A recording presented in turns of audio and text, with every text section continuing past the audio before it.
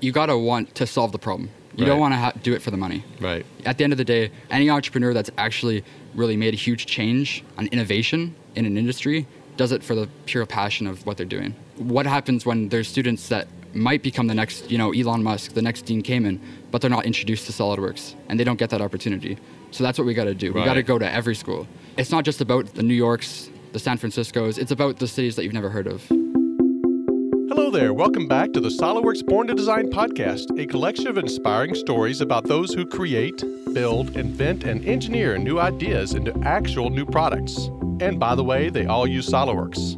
I'm your host, Cliff Melling, and I want to thank you for joining us for this episode of the Born to Design podcast, Young Entrepreneurs Making a Difference. Today I'm talking with Lucas Krupe, who became the youngest certified SolidWorks expert when he passed the exam at only 15 years old.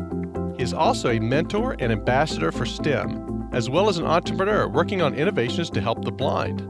Quite a list of accomplishments for a now 16-year-old. Listen as Lucas discusses his passion to help others and succeed in design and innovation.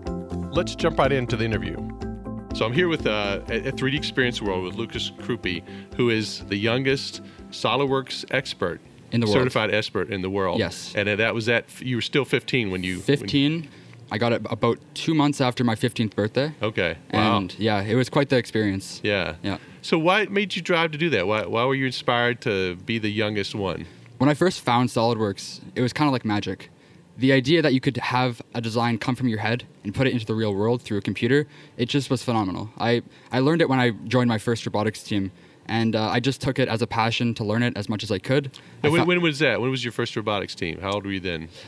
When I first joined my first robotics team, I was 14. I joined it January 2018, I believe. Okay. We didn't have any idea of how to design a robot. The first thing that came to my mind was AutoCAD, because that's what you think when you're a kid. Yeah, we'll dub that out. Yeah. But I realized that SolidWorks was the actual program you had to use to design 3D. Yeah. Oh, excellent. That's great. That's great. So how did you do in the first robotics? Well, we're an underfunded team, so it's quite hard to do well. Right. We don't have any mentors when it comes to programming design. We have one manufacturing mentor. We didn't do as well as we'd hope, but we're still looking this year to do a lot better. Right. Yeah. Well, that's the start, It's exactly. just the fact that you guys are still working hard, but mentorship is a great thing, and it sounds like you, because you worked in an environment where you didn't have as much help, you want to mentor others. Exactly, yeah. This past year, I've been going to high schools in my city, as well as mentoring kids outside of Thunder Bay, so looking at all of North America, getting mentorship opportunities for kids. So how do you go about that? What does that look like? Well, for me, the best way I can do it, because I'm a student, I have all the ins. I'm on the group chats with robotics, all that stuff. So, I'll message a kid and I'll say, hey, you having troubles with design? Or they'll message me. I've had that happen quite a bit recently. And I'll say, here's what you got to do. I can FaceTime you if you need. I'll go one-on-one with every kid that asks me to help them. And Lucas, that's awesome. Yeah. That's really great. I'll teach them SolidWorks from the ground up if they want to. Excellent. Yeah. You must have good parents. Yeah, my parents are great. Yeah. My mom's with me here today, actually. Oh, that's awesome. Yeah. That's great. So tell us some of those stories. How have you helped some of these other kids? You don't have to mention their names, but you know. So I think the best story I could tell is a 14-year-old from my school.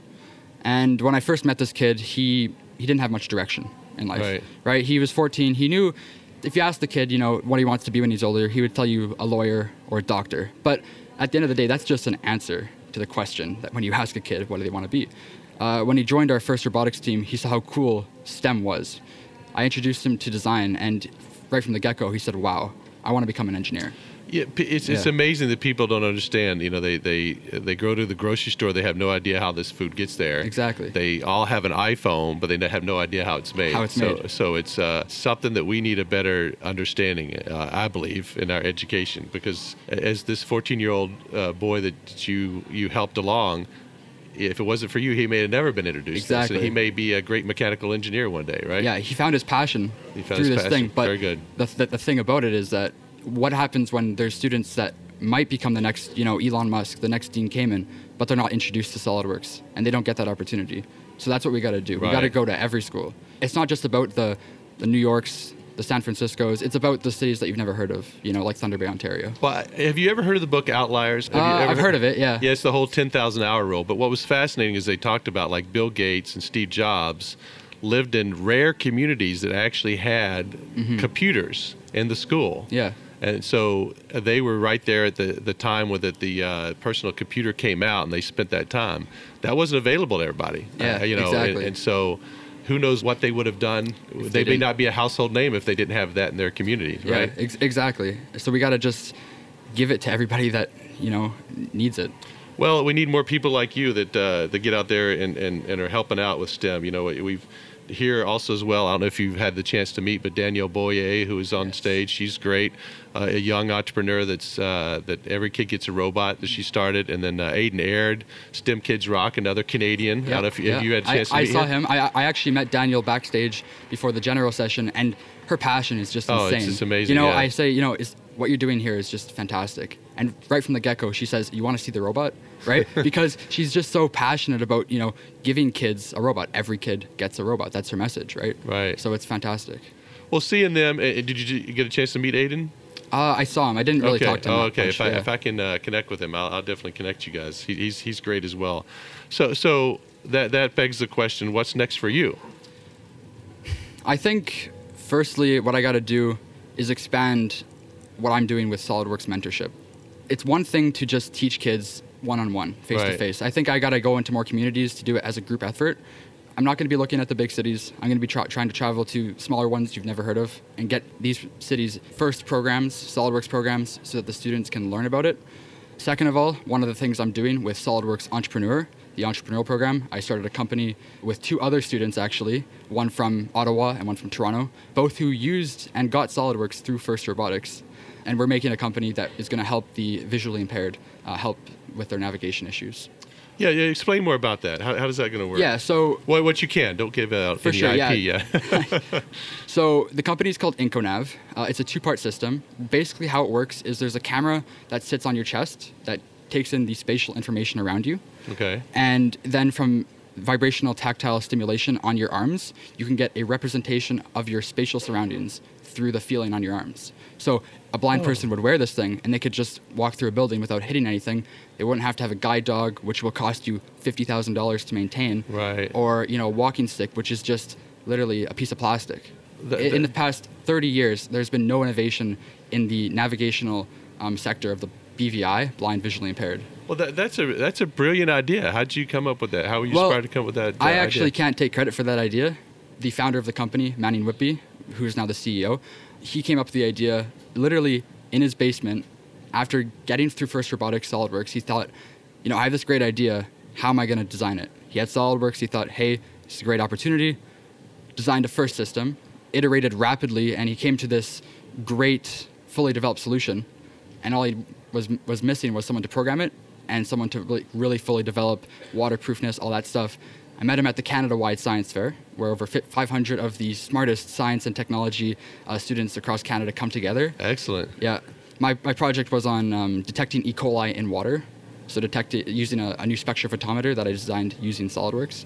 But Great. He was the star of the show. He won Platinum, the highest award. Okay, excellent. So he used that money, and with me and the other founder, Ethan Bright, we've been able to make quite a headway in the BVI community. Along with your schoolwork and everything else, yeah. It's been tough. Yeah, I can imagine. Yeah, I've had a lot of mentors, like my grandpa and my parents helped me out with that, with managing stuff. Well, hopefully we can, once this podcast goes live, maybe there's other people who could help you out or bring some awareness around your company. Maybe that. Yeah, for sure. Yeah. I mean, we're always looking for smart investors, as in people that can not just give us money, but help us with the actual product development. Right. We're working with the Canadian National Institute for the Blind, all the big Canadian blind institutions. Great. But we're looking to also expand into America to really get people onto the idea. Exactly. Well, yeah. It's a great way. You have a few people who can help you test it out and work on it. But that's a brilliant idea. I love it. That's great. Yeah. That's great. And only 16 working on this. Yeah, I was born of the generation where my parents told me, go to college and work for a big corporate company, so you have nowadays entrepreneurship is a big word, but I think it's tough. It's not easy to be an entrepreneur. You really have to have the right people involved. I know it sounds like a great thing. Oh, I'll be an entrepreneur and make $1 million, but that's really not the goal. You have to have a passion around a product to really. You gotta want to solve the problem. You don't want to do it for the money. Right. At the end of the day, we're not doing this because we want to make money off the blind. We're doing it because we've seen blind people have huge issues with their navigation, right? And we want to solve this problem. That's awesome. Any entrepreneur that's actually really made a huge change on innovation in an industry does it for the pure passion of what they're doing. Right. Well, this is excellent. You're very great spokesperson for this. I'm very impressed. Thank you. Very impressed, Lucas. Good stuff. So what's next for you? The entrepreneurship is one thing. You're learning, you're mentoring others. Anything else? What's your big goal? I know I throw in these tough questions. That's a hard question. Yeah. 1 second. Let me think. Obviously, college must be on the radar now. I'm looking at some American schools. I know I'm Canadian, but the dream is to go to MIT. Massachusetts really? Institute of Technology. Excellent, yeah. I think the networking opportunities there and just the ability to meet like-minded people is insane. I mean, that's the dream. If it doesn't happen, I'm still happy, taking my company wherever it goes and just, mentoring kids that I can. Yeah. So your interest in mentoring, let's go back to that with the FIRST Robotics teams and the other students. Why was that? You just wanted to give other kids the opportunity that you had, right? Well, yeah. I find myself lucky. Yeah. I wouldn't say that I'm the youngest CSWE because I know I put a lot of hard work into it and that I definitely applied myself. But if it weren't for my good friend Kevin Bai, who started this FIRST Robotics team, I wouldn't be here at 3D Experience World. I wouldn't have had the opportunities I have.